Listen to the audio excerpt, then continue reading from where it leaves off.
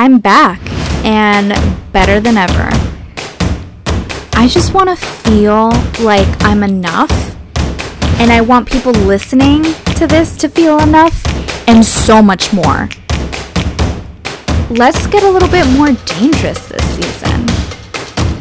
Let's get dangerously dainty. I just want to reinvent myself this year.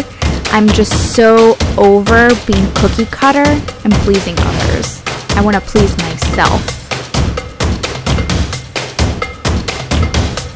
Welcome to Season 2 of Dangerously Dainty, the podcast, where we chat with underestimated people who make bold moves.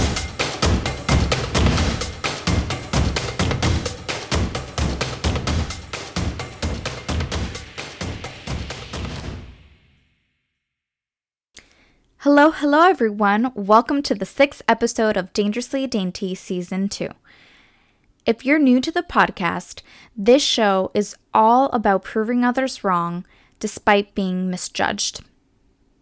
Today, we're talking about student athletes and the intense struggles that many face when being given a double-edged sword of an opportunity. For many to get to the collegiate level, it takes focus, commitment, and confidence in one's abilities in the midst of challenge and people being against them. And once they arrive to that level, a whole new set of realities and a system against them presents itself. Now let's hear the story of a student athlete who realized that their focus could go on and off the field.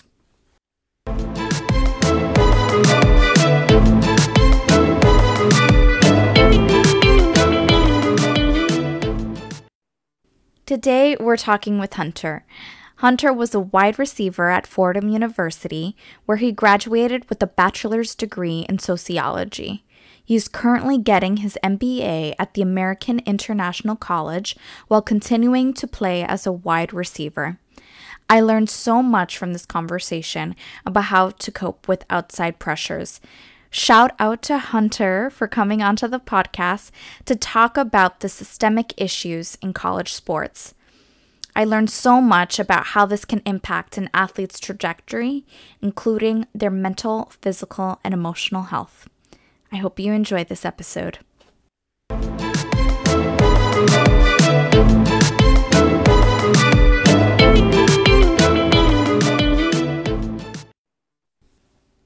Thank you for coming on the podcast and talking about your experience as a student athlete. And for some background, I know Hunter through Haley, who was a previous guest. On like a random weekend, we started talking about his experience, and I really thought that it was a great opportunity to kind of have him on the podcast and talk about it and just share his experience and how it is related to the heavy topic that we always talk about here on the podcast about being underestimated and proving people wrong and just finding your passions in the end. And thank you for having me. I'm excited to talk about this. It's a subject that within the last 2 years, I've taught a lot. I think the best teacher is experience and stuff. And with that being said, I've learned a lot about the whole student athlete experience with my own experience and hearing other testimonies from student athletes and stuff. I think it's important to get the point of view of the athlete that doesn't make the NFL, the one who actually have to go back to being a regular person. I think that story doesn't really get heard a lot. And that's where you get the true testimonies of what the experience is like. Because 1% of college players go to the NFL, nobody really cares about the 99% and what they have to say about their own experience. I have a question about, what are the quote unquote benefits? And I put that in quotation marks because from an outsider's perspective, you think that student athletes they get a free education or free rooming and board. You think that you envy student athletes in that sense, but then you don't know all of the behind the scenes of why they should be getting so much more than that and post their experience, like what do they do after, and how that can have an impact on an athlete's mental and emotional health. So I'm excited to get into that. But before we do, can you, if you don't mind, share how you got into football? Did you always see yourself playing it on the collegiate level or the university level? Did you see it as an opportunity to go to college, or did you like never even think about all of those aspects and just do it because it was fun for you? Yeah, so I've been playing football since I was 5 years old. I'm 23 now, so that's 18 years apart. I mean, a part of my life. So with that being, I think that I got into football because I played like almost every sport as a kid. I played soccer, basketball, ran track, played football, played baseball. So I was dabbling into every sport. My dad was a Division I baseball player and stuff. So Oh, I know wow.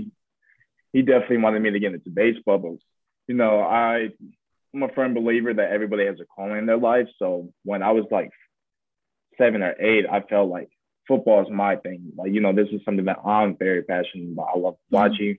I live, eat, breathe football since like the age of 7, when I really was like, this is a sport I really want to focus with. And so I kind of narrowed it down to like 3 sports. So I played football, basketball, and ran track up to high school. And then I just ran football and track.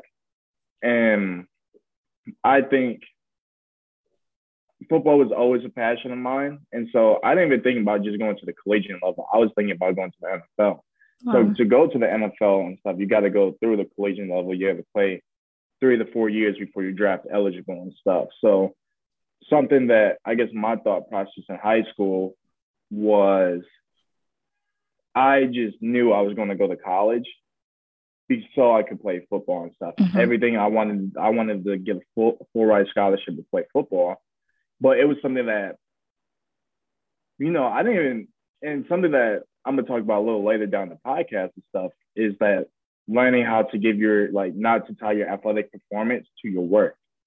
Mm. And it was an expectation, but I expected myself to go to college. It wasn't like something that it was an achievement to me. It was Mhm. something, and it was not until not until I got my bachelor's degree that I realized, like, wow, like I graduated college and stuff, and Yeah. that, like, so I think I always knew that I was going to play at a collegiate level, and just matter what level I played at. And I always wanted to play at the highest level. My dream school was Ohio State, so that was my goal. I wanted to become a Buckeye and stuff. That part of like you were just kind of expected to go to college. I've been also thinking about that a lot recently. And I think when we all hung out together the other day, and I said, like, sometimes you're on a hamster wheel throughout like the last 2 years of high school. And Mm-hmm. it's crazy looking back now, putting the pressure on a 17-year-old to make like the financial investment to go to college and make that decision that is actually a really heavy one because it can affect some of your trajectory.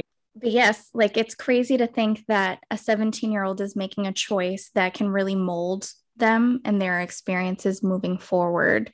When I was 17, yeah, I was thinking about what college I was going to go to study what I wanted to be, but I was still looking like a step forward about what Mm-hmm. was I going to do with that degree. And I wasn't really I don't think I was like open-minded to trying new things because I was so focused on wanting to be a fashion designer in high school that I Mm-hmm. wasn't at first focused or open-minded enough. It's interesting to hear from your perspective of like you just wanted to go to the NFL and college was the way that you were going to get there. So can you Definitely. explain how university sports work? Like once you're a student athlete, or maybe we can take a step back and like you can explain how you were recruited or scouted by Fordham once you get into your program and once you start basically working for the university. And maybe you can get into what I mean by that. Definitely. I think looking back at my recruiting experience, it was very hectic and very competitive and stuff. Looking back at it, I had 8 other receivers because I played wide receiver, by the way. Mm-hmm. So I had 8 other receivers already having Division I scholarships. I was in a very competitive class for my position. So my recruiting process was very slow. I would gather a lot of interest and stuff. And I would say the sports world is very small. Like if you're good, Mm-hmm. Everybody knows who you are. And everybody talks to each other and stuff. So with that being said, my recruiting experience, I didn't get a scholarship until my senior year, but I was often known as one of the best 10 receivers in the state, Wow. So it was very weird that I had all the tangibles. I was 6'2", I was 190, I was fast, I was all state track runner. And it was just like, what am I doing wrong? And that's something that kind of messed with my head. It was like, what more am I not doing? Mm. I was on the field. So we went to school from 8 to 4. And from as soon as 4 o'clock hit, I was working out, whether it was on the field, weight room, from 4 to 7. And sorry, how old were you? That was from 14 to 18.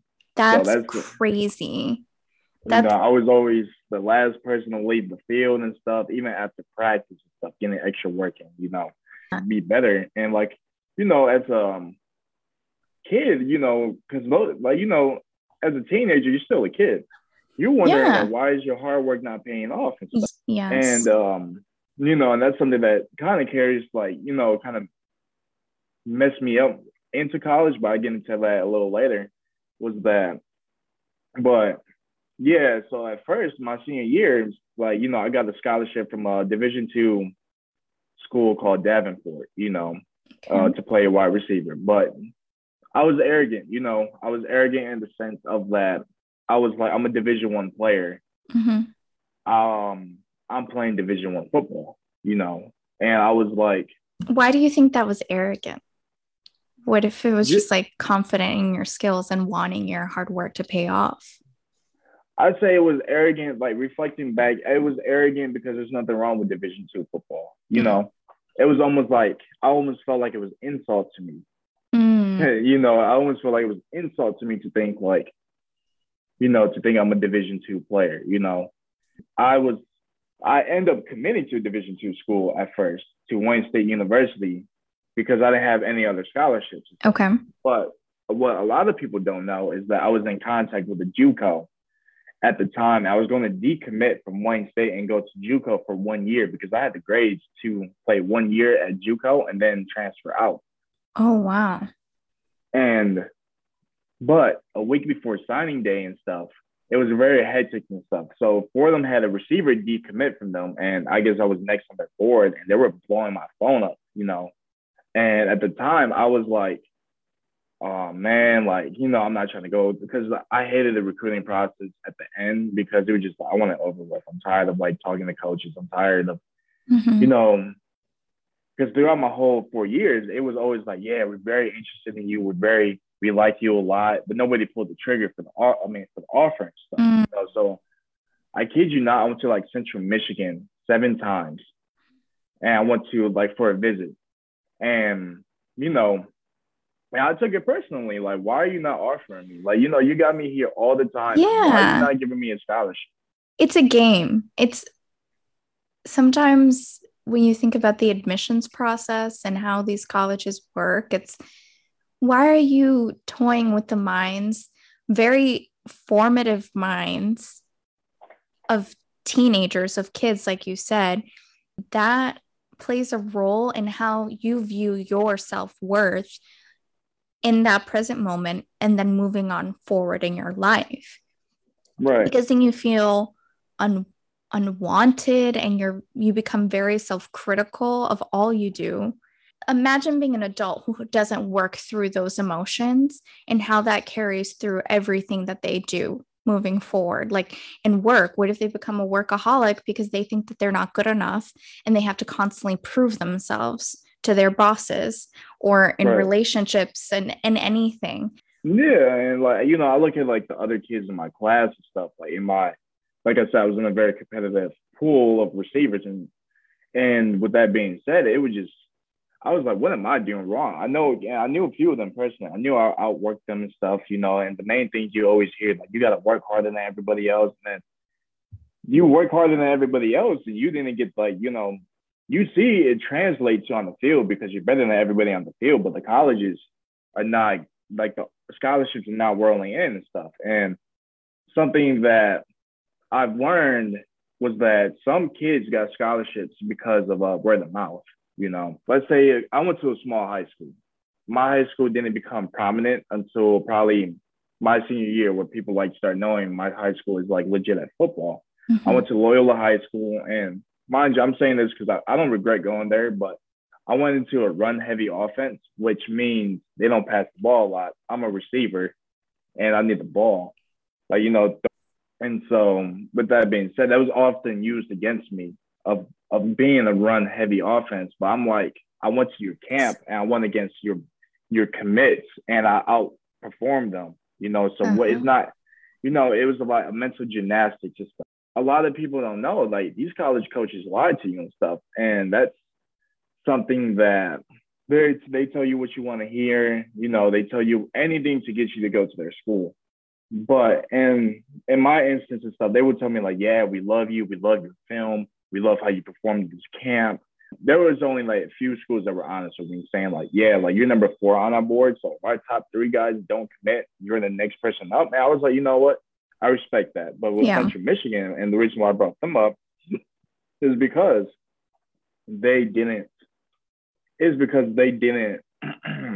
they were never honest with me and stuff. And they never told me like, yeah, man, we got our 2 receivers that we wanted and stuff. So, and it was just like, and honestly, I asked them after I was already committed for them and stuff, was that, why didn't you guys end up offering me? And they were saying like, from what I remember, they were saying that, yeah, man, like, we really wanted to and stuff. It was just like, there was just something holding us back, and we really knew that we're going to get the other kids. And I was like, bro, you could have told me, like you could have told me that you guys had like you got eyes on somebody else and waiting for them to commit to before you offer me, instead of making me feel like, yeah, man, you're next up. So back to, I guess, the original question is how I ended up at Fordham. So Fordham had a receiver who decommitted, and they came to my high school 3 months prior, but they weren't interested in me. They were just coming because one of the coaches had a friend at the school. So they were just coming to like say what up and see like the 2 kids who could potentially play there. Okay. So they weren't really interested because they were already like, everybody was committed. A week before signing day, they offered me a full ride scholarship. Wow. And a week before. Yeah, a week before I was supposed to sign to, a week before it was even about to make my decision to go JUCO and stuff, they offered me a full ride scholarship. And, it dawned on me, it was like, it's not fair. My parents already sacrificed enough to make my dreams happen and stuff. So I can reward them to never have to worry about helping me pay for college and stuff. And, I eventually committed to Fordham, and I was a true freshman. I started my freshman year, started my sophomore year, got hurt my junior year with a torn labrum, and senior year with COVID and stuff. A lot of unfortunate events happened, and then I transferred out to my new school, American International College.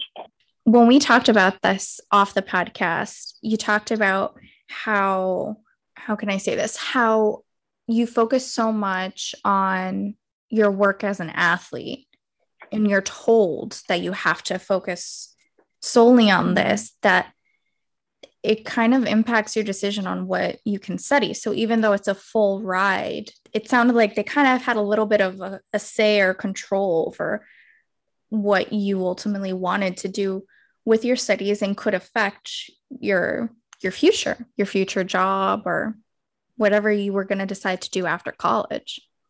Yeah, definitely.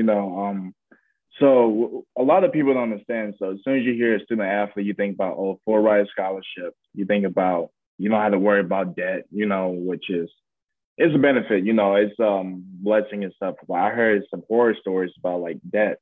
And yeah, Yeah. it's definitely an advantage and stuff. But I don't think a lot of people understand, like, after you're done being a student athlete, you have no skills to transfer, like to go into a job and, study and start your career. And with what we talk about off the podcast and stuff, football is your number one job. They said student athlete, but you're really athlete student once you get to the collegiate level and stuff. You work 40-hour weeks once the season starts.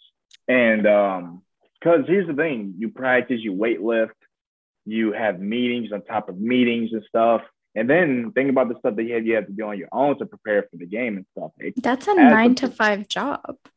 Yeah, for sure. Like, I'm thinking about my football schedule. So we got a class. We had a block from 8:30 to 12:45 for classes.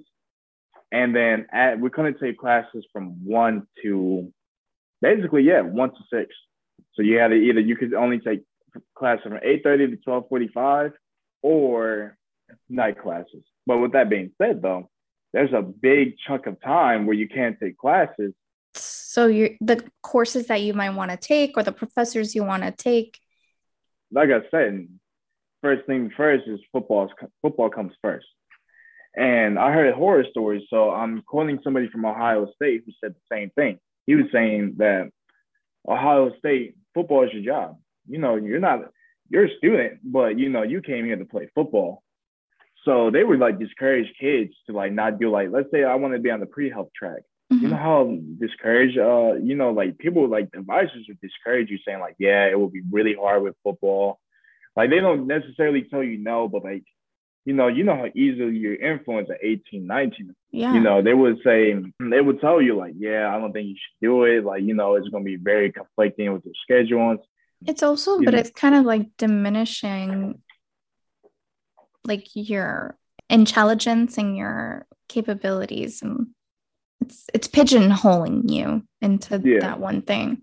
And to your point, it is like, insulting your intelligence, saying that, you can't play football and do this major. And here's the thing is that no matter, like, to them, the biggest thing is, can you practice? Can you lift?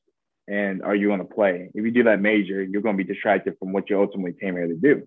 And that's kind of the thought process. And when they kind of discourage you into like what majors you should pick, what should you do and what class, like, like I said, if you have a class if you want a class between 1 to 5, like, you can never get it, at least at for them stuff, because it interferes with football. Let's talk a little bit about how, yes, they might pay or provide you with like a full ride, but how much money are these colleges, especially large D1 schools, making off of the athletes? And is it true that they're really not losing any money by giving you a full ride? Yeah, for sure. So I'm gonna take away from my own experience, because I didn't go to like a huge college. I didn't go to like Ohio State, Texas, Alabama. So I'm gonna use this for example and stuff. So when you get to the big, like, the big programs, the blue bloods and stuff, like, I'm gonna use Zion Williamson, for example. Zion Williams on his own generated at least $1 million for Duke University, and he didn't get to see none of that money in his 1 year of playing. And he only played, like 20 games or something. So in 20 games, you're bringing $1 million for your university, and you don't ever get to see that money, And I don't think people understand, like, Ohio State, Alabama, Texas football is worth $1 billion. It is like a large sum of money. And the fact that, like, here's the thing. And also another thing is that let's say I got like injured in college. They don't help me like with like rehab or insurance and stuff. Your medical bills, nothing?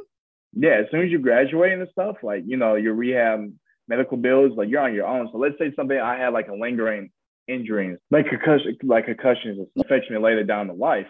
You're on your own with that. They don't help you and stuff. And I think the NFL is similar to that. I think you get like 3 years of like medical insurance, and that's it. And then you're on your own. Wow. Football and basketball are the biggest money generators for college and stuff. Okay.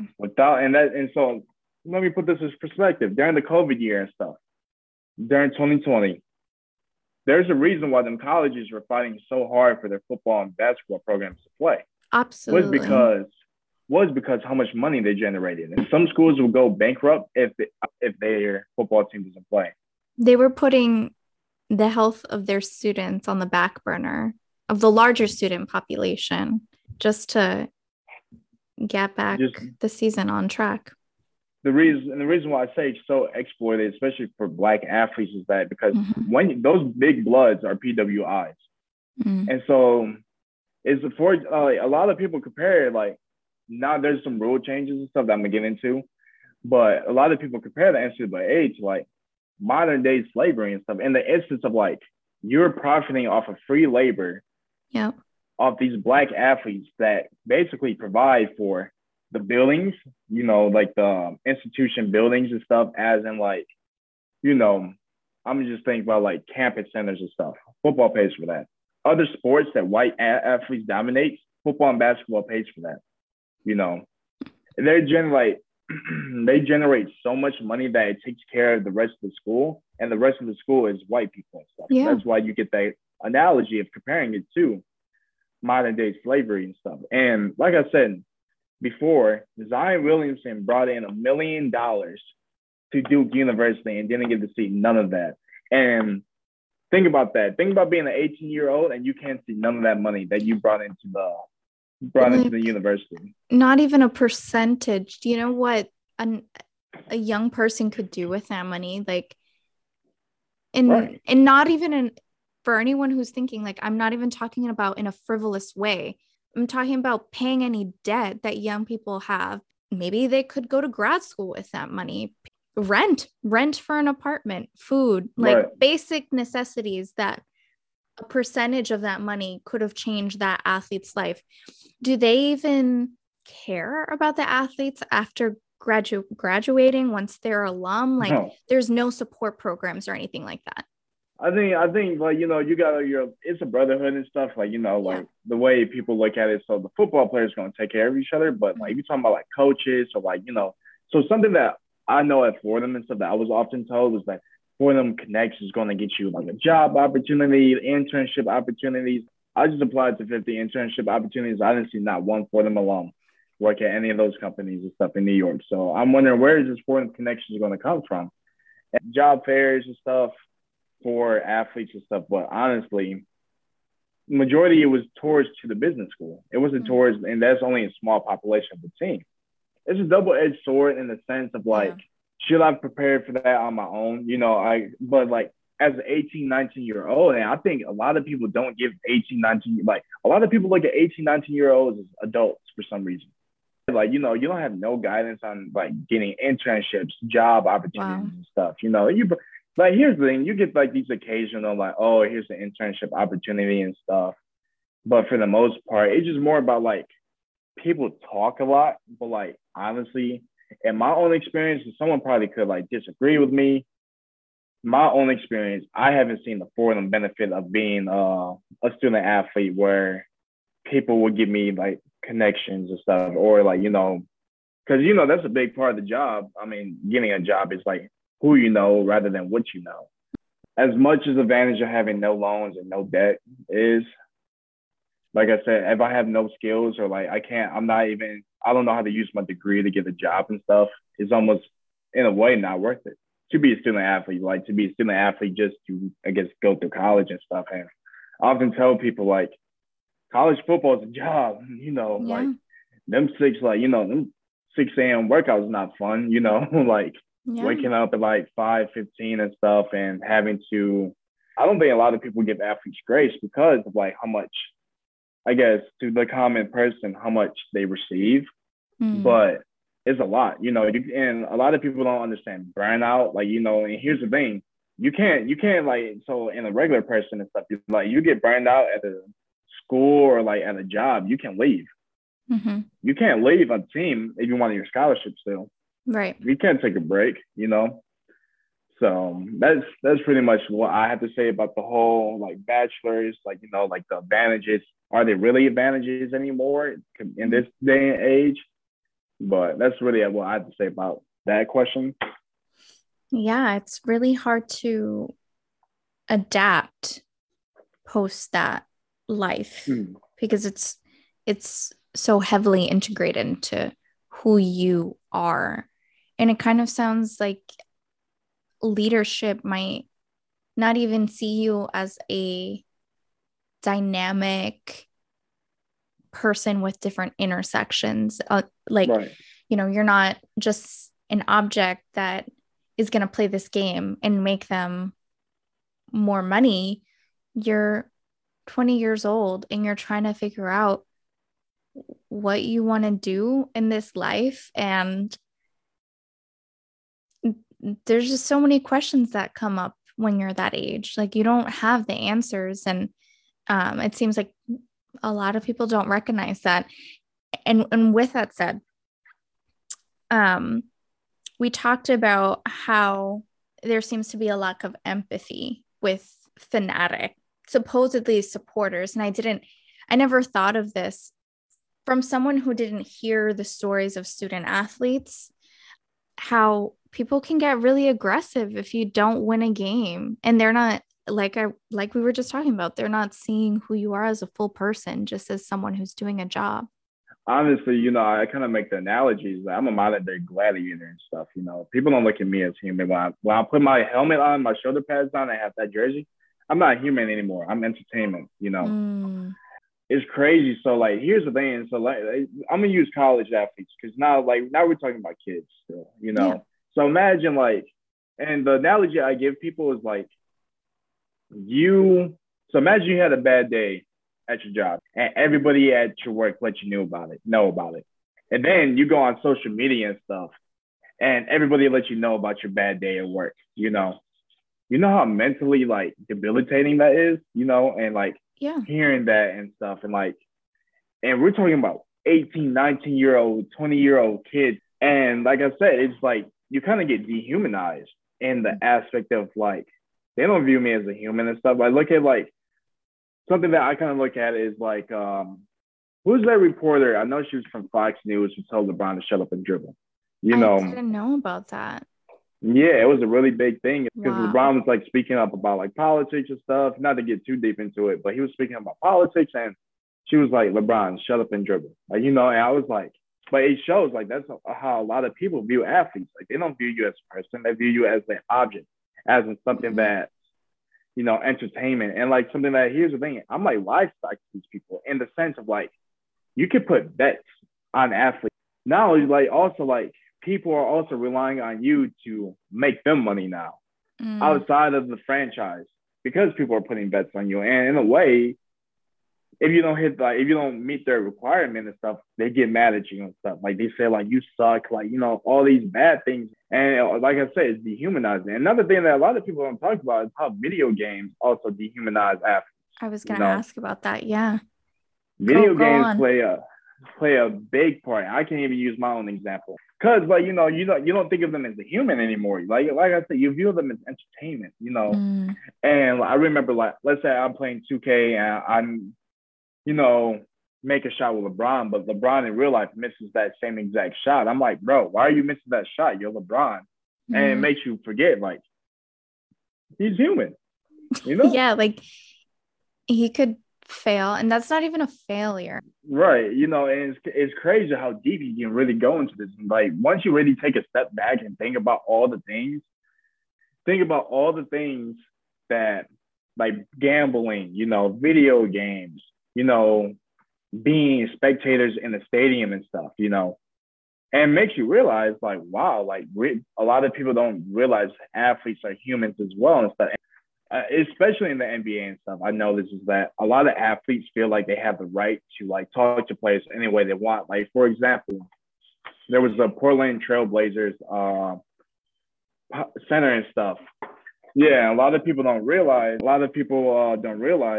So what they saw was like him take the fan's phone and throw it, but people didn't know that the fan told the player that like your mom's a bitch and like fuck your grandmother, and his grandmother passed away because of COVID and stuff. Like, Oh you my know, gosh. and so that's like that happens a lot, you know. I never remember when I was like we played UNC Charlotte and stuff, and like, you know, we get a lot of hecklers, and so I remember some of the things that I was told. I'm on the sideline waiting like to play, and By people in the stands? by people's in the stands. And here's the thing though, is that it's crazy. I'm 6'2", 210 pounds. They would never say that to my face. Oh, no. Like, you know, but they get protected. And I'm not saying like violence is the answer, but like, you know, they kind of get protected in the sense of like, they know they can get away with it. Yeah.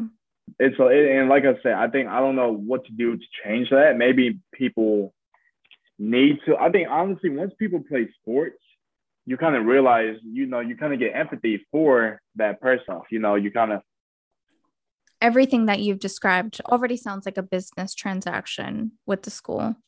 And then now on top of it, they're treating you like objects and dehumanizing athletes. And do they offer any kind of therapy, any kind of counseling for athletes? Oh, so you know, that's a good question. So let me tell you the truth about that. So I remember, so I'm gonna use my own experience. Mm-hmm. You know, I went through a lot of personal things my freshman year during camp, my first few months there. And I remember saying like, yeah, man, I'm really going through a lot. And you know, these guys, they don't offer me actual therapy. They offer me a sports therapist in the sense of like, so a sports therapist basically is therapy, but for your sports. So like, let's say like you're having like I'm gonna use a basketball example. Let's say you're in a shooting slump, you know, you're not hitting your shots. They will basically get like you a therapist to like improve your skill and just get over the funk. like they offered me a sports therapist stuff. They were like, yeah, we can get you like a sports therapist and stuff. Cause you know, I was struggling in practice, and that's what they offered me. And that's what they offered me. They didn't offer me actual like therapy to talk about my problems.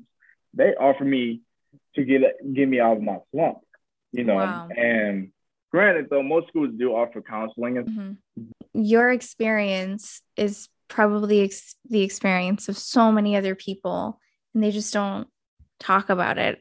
Even if there are a few schools that might offer counseling, like if it's not even promoted among the athletes, then they're not going to know about it. And if you're so mentally exhausted, it shouldn't be up to you to like have to put that extra energy into finding something. It should already be embedded in the structure. Jorge was telling me a while ago a situation with Antonio Brown and how he walked off the field at a Buccaneers game. And people were saying that he was going crazy, that he lost his shit because he was taking his shirt off, whatever. People were instantly criticizing him. Mm-hmm. And it reminded me of what you're talking about. Like, there's no empathy among the fans. And it seems like people jump to conclusions without recognizing that maybe he was going through something and maybe his team wasn't supporting him. And why are we assuming and drawing conclusions when we don't know? It didn't truly click for me until having this conversation that we really do view sports as an entertainment. It's almost like getting concert tickets when you get tickets for a game without realizing that these are people like doing their job, and there's a lot of stress involved in that. Yeah, it makes me want to like learn more about the history of sports and like fanatic culture. Was it always like this, that people were just surrounding in a circle and watching people go at it at one another? And like why, and the fact that we monetize all of this in an insane way. There's fantasy leagues, like that's a good point. I forgot to even bring up fantasy football and stuff. You know, like there's so much stuff that you can make revenue off these athletes and stuff, to the point where you're like, you know, like I said, I'm a part of a machine. Like I said, I'm entertainment. I'm everything but a human. I could be a part of a machine. Viewed by a lot of white people. You know, it's in this country. It's a great thing that you brought that up, because I was going to say like something that kind of like, so football players, for example, don't get paid as much as they work majority of the time. But, you know, you often hear, and the main people who say this are white people. It's like, people respect Tom, like, people like want athletes to take pay cuts so they could like help make the team better. And like, it's very interesting because there's a certain demographic that always talks about this and is always like, and it shows such ignorance to what's really going on and stuff. Like, here's the thing. So I remember seeing a tweet, and the person who wrote the tweet was white. And so he was saying like, yeah, Tom Brady took a pay cut. He was never the highest paid quarterback and stuff because he cared about winning and stuff. But Patrick Mahomes took a $500 million contract and stuff. He doesn't care about winning. He cares about money. And I'm like, one, Tom Brady's wife makes more than him. Patrick Mahomes' wife doesn't, like, so you can't afford, like, if your wife's making 8-9 figures and stuff, you can afford the pay cut. Absolutely. They're in a different, like, financial bracket because of that. Right. And you can't compare. Right. And here's the thing. I'm like, a lot of athletes come from inner city homes where they didn't have money, and so they want to create generational wealth. Absolutely. And they should be entitled to it because they've worked so hard for that. And the main thing I tell people, and the phrase I always use, I respond to everybody who says like people care more about money than the sport. I was like, legacy don't pay bills. Like, what's it called? You need to get that money. You need to get paid what you're worth. I would never get mad at athletes for demanding their worth. But I wonder if those people saying that actually practice that in their personal lives. Like, are they taking a pay cut for their team so that their associates can get paid more? There can be more success for the company? I bet not. No. Great that you brought that up, because that's also something I brought up to them too. It was that, are you taking a pay cut for your company so they can get the best production they can get? Nobody, I guess nobody with the sane mind would do that. It's something that's like very interesting too, though, like, since we're on this topic, is that I've seen people get mad at athletes for, like, let's say you lost the game and stuff, and like it kind of goes back to like the bad day analogy that I made. Was that, like, let's say like you lose a game and they expect athletes to be like, oh, like, I'm not about to go out, or like, I'm not about to do anything fun. Like, like they get mad at athletes for going to the club after. Like, so like I said, imagine you had a bad day and then your boss got mad at you because you went to happy hour.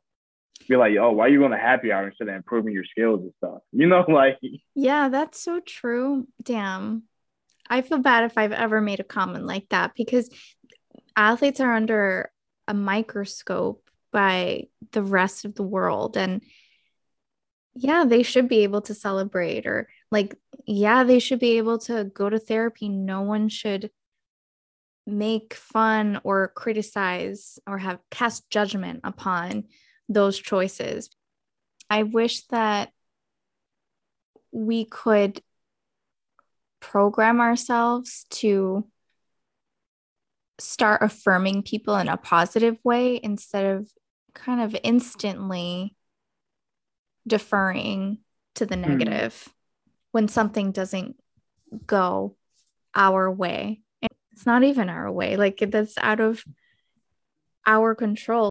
I wish there was a shift in language and the way that we affirm people who are really going through stuff and criticize for every move they make. And you talked about how you're viewed as entertainment, and then that's why when athletes have stances on really important topics like Kaepernick, people criticize them because they feel like they shouldn't have opinions or a voice, even though, what if an athlete has always desired to have that platform to talk more about these subjects and educate people because they have good intentions, and people are taking that away from them? Yeah, for sure. I mean, it's interesting though, because like, so I guess I have a interesting stance on that. I feel like, everybody, like, especially like Kaepernick had a platform to make social change and stuff, and it's very interesting. Like, it's crazy to see how blackballed he was after that, and basically it deterred even looking past Kaepernick. It was in a way showing like the NFL basically showed, if you're going to take a stance, like, we're not afraid to get rid of you. Right. And like, I think And in the sense of like the NFL will always protect that shield, you know. Mm. Yeah, but nobody's bigger than the shield. I think that's the thing. So like compared to the NBA though, the NBA talks a lot about social change and stuff They like that. do. They But do. I'm gonna tell you why. And interesting, being in marketing, you kind of look at the demographics who Yeah. are into football, and like you kind of. And I would say as a product, the NFL is a really good product in Hmm. the sense because they know how to market to each demographic and stuff. Yeah. But with that being said, right now they're back when Kaepernick did what he did, the biggest demographic was Gen X, Hmm. baby boomers, Gen X and stuff. Now it's shifting to millennials as millennials become the biggest population age Consumers. Yeah. demographic. But NBA, it's hard to replace LeBron James. It's hard to replace Steph Curry and stuff. It's hard to replace Giannis. But in the NFL though, it's not that hard to replace. The Yeah. is the skill gap between college basketball and NBA is huge. But the Hmm. skill gap between college football and NFL football isn't that big to the point where you could plug in a player off the street. You could plug in a college athlete into NFL and will there be a lower skill and stuff? But it also helps the brand and protect the shield and stuff. So back to Yeah. the Kaepernicks, the NFL was making a big statement into saying that you guys are here to play the sport. You guys are not here to make any Waves. waves or social change or any of Yeah. that. You guys are not using our platform to do that. So you can do that on your own time, but when it comes to our stadium and stuff, and when it comes to our games, you're not doing that. And even on their own time, they're Yep, still going to get backlash. And I'm sure their accounts are monitored by the NFL and of course. censored. And People think athletes are stupid, and I don't think people realize that you have to be intelligent to how did you know to jump to make that move and stuff? How do you know to have the body control and to make that catch and stuff? People don't look at that as a genius. They look at it as oh, he's doing what he was I think Einstein said a quote saying if you judge a fish by its ability to climb a tree, you will always think it's stupid. You would think the fish is not intelligent. But a lot of athletes are smart, but you don't give them the time of the day to think about that because of this silly stereotype. I feel like we haven't talked about the experiences of female athletes, and that's a whole other conversation as well. And, Right. You mentioned at the top of the podcast how a lot of the funding goes to white sports, and I'm sure a lot of funding doesn't go to women's sports. There's a lot of criticism towards transgender people, and It's very important to talk about because let's use the women's NCAA tournament and stuff. So college basketball has March Madness stuff, but so does women. But women's doesn't get nearly the advertisement as men's sports do. And yeah. And it's a lot of misogyny that goes into it. For example, the gear that the men's get is so much more than what the women's get. They it's crazy. And I'm gonna do more research on it because I would love to do a part two because there's a lot to talk about. And, I think a part two episode would be really good for talking about women's sports and how trans women are getting integrated into sports as well. There's so many connections between the fight between bodily autonomy and sports, because it sounds like there isn't a lot of autonomy to be your own person as an athlete. And women athletes then have to face it twice because there's a society that's trying to control their bodily autonomy in the Supreme Court and then on the field too. That's so incredibly stressful. Something that I kind of want to touch on about the women's sports again too is I don't know if you know about the Brittany Griner situation, where she's so she plays in the WNBA, but they're so underpaid that she has to go to Russia during the offseason and play play for their team. And so she is like detained in Russia right now. Yes.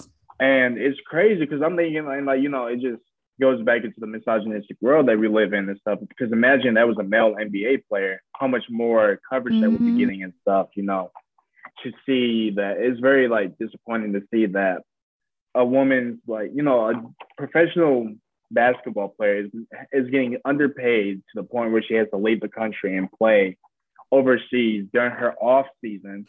She's like, it's like she has a part-time job. Right. Tying it back into what we talk about on the podcast of feeling underestimated or highlighting like underdog stories and the way people view themselves and kind of being able to rewrite their narrative, and how you kind of have to take a chance on yourself in that process. How do you feel that your experience with football changed, or maybe not, I don't know, the depiction that you have of yourself, of your, how, you know, talking about the whole underdog story, I've been doubting my whole life. My track coach, I even put a lot of the trust in and stuff, thought I should stick to track instead of football. But I was like, you know, I always bet on myself and stuff. It was just always like, it was a lot of confidence, maybe even to a certain degree, arrogance. I mean, a little bit sometimes in this day and age, you need a little arrogance and stuff so you don't set yourself short. Yeah. And my underdog story, which is proving everybody wrong, but something that I started to implement in my life is to, instead of worrying about proving everybody wrong, prove everybody who believed in you right, you know? And that kind of like shifted gears into like where I'm not exhausting myself to make these people regret what they said and stuff. Because there's always going to be somebody to doubt you. Yeah. But, you know, the people who believe in you, the people who put faith in you, that's the people you should be worried about instead of the people who doubt you. Because that takes up so much, it takes up so much energy space in your mind. And takes so much energy and it's exhausting and stuff. Now, when you prove the people right, you know, who believe, you know, you prove the people who believe in you right, now you're like better at peace with yourself and stuff. You know, you're not worrying about what more could I've done, you know. You're not worrying about always trying to take that extra measure and stuff. Yeah. You know, overworking yourself, becoming a workaholic.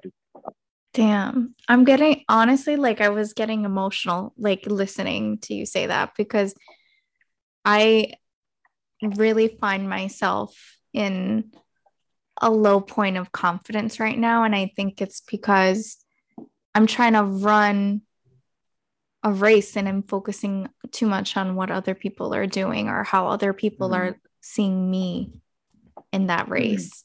And that's why I really try to promote this podcast to young people, because hearing it from other young people and the things that we've learned thus far, I hope that my friends who are in a similar just kind of funk like me hear that and take that to move forward. You know, I think that people always say that when you're in your 40s, you stop caring about what other people say or think about you. And it kind of pisses me off because I'm like, well, that doesn't mean we can't disclose the wisdom that you learn at 40 to 20-year-olds so that they can start working on themselves.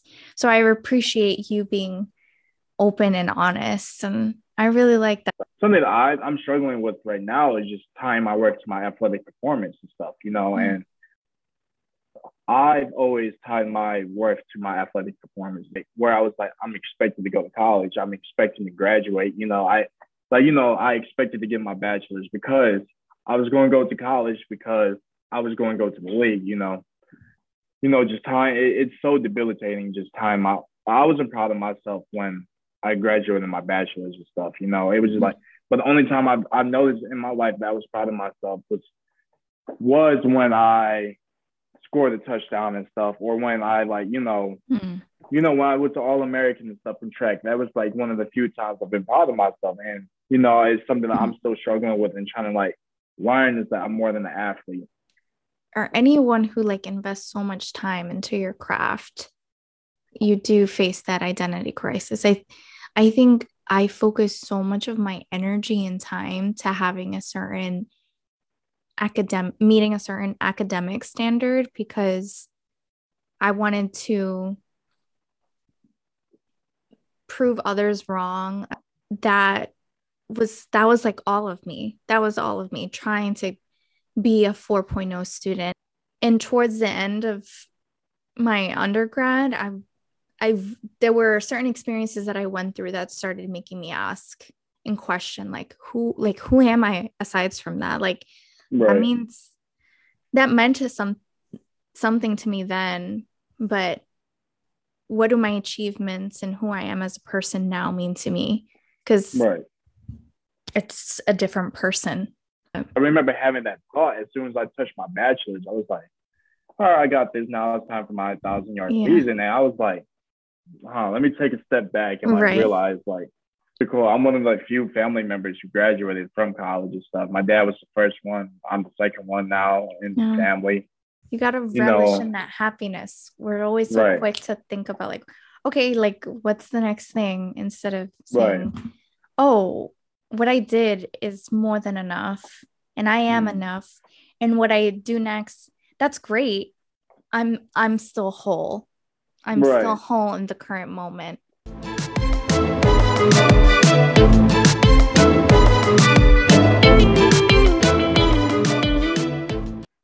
I have to ask, because before I forget, what has been your rose and thorn? No, just being extremely doubted and stuff, and the low, and like you said, the low plays into the high and stuff. It's I was proud, looking back, and I'm proud of myself how I didn't let anything that they said deter me from my ultimate goal and stuff, and achieving it, and making them believers, and like I said, even though I have a different mentality now, I think the thing I'm proud of is that I could, when I was 14 through 18, hearing all that noise and stuff, and just to be able to put my head down and keep working, just showing just for me to be able to be that young and not let them influence me, I think that was my rose and thorn moment of just embellishing being the underdog and stuff, always being the one that was doubted, the one who always overachieved. How much I took that into my adult life, and just just being able to hear that and just let it go through one ear out the other and stuff, and not take it personally anymore, and to be able to continue proving the people who believed in me right, the few people who believed in me right and stuff. To me, I find it helpful to look back on the roses and the thorns, or the highs and lows, because all of those little and big experiences kind of inform and take part in the puzzle that is life, Right. So thank you for sharing. Thank you for everything that you just talked about. I always say this, oh my God, this was the best episode, but honestly, you made me really think about some things, and I can only say thank you, and that's why I love doing this podcast. Thanks for listening to another episode of Dangerously Dainty, the podcast. Don't miss out on new episodes by turning on notifications for any new releases. And while you're at it, I would love to see you supporting the show by leaving a rating and review on Apple Podcasts. Last but not least, you can also follow the Dangerously Dainty Instagram at dangerously.dainty. Thanks for listening and keeping unexpectedly bold.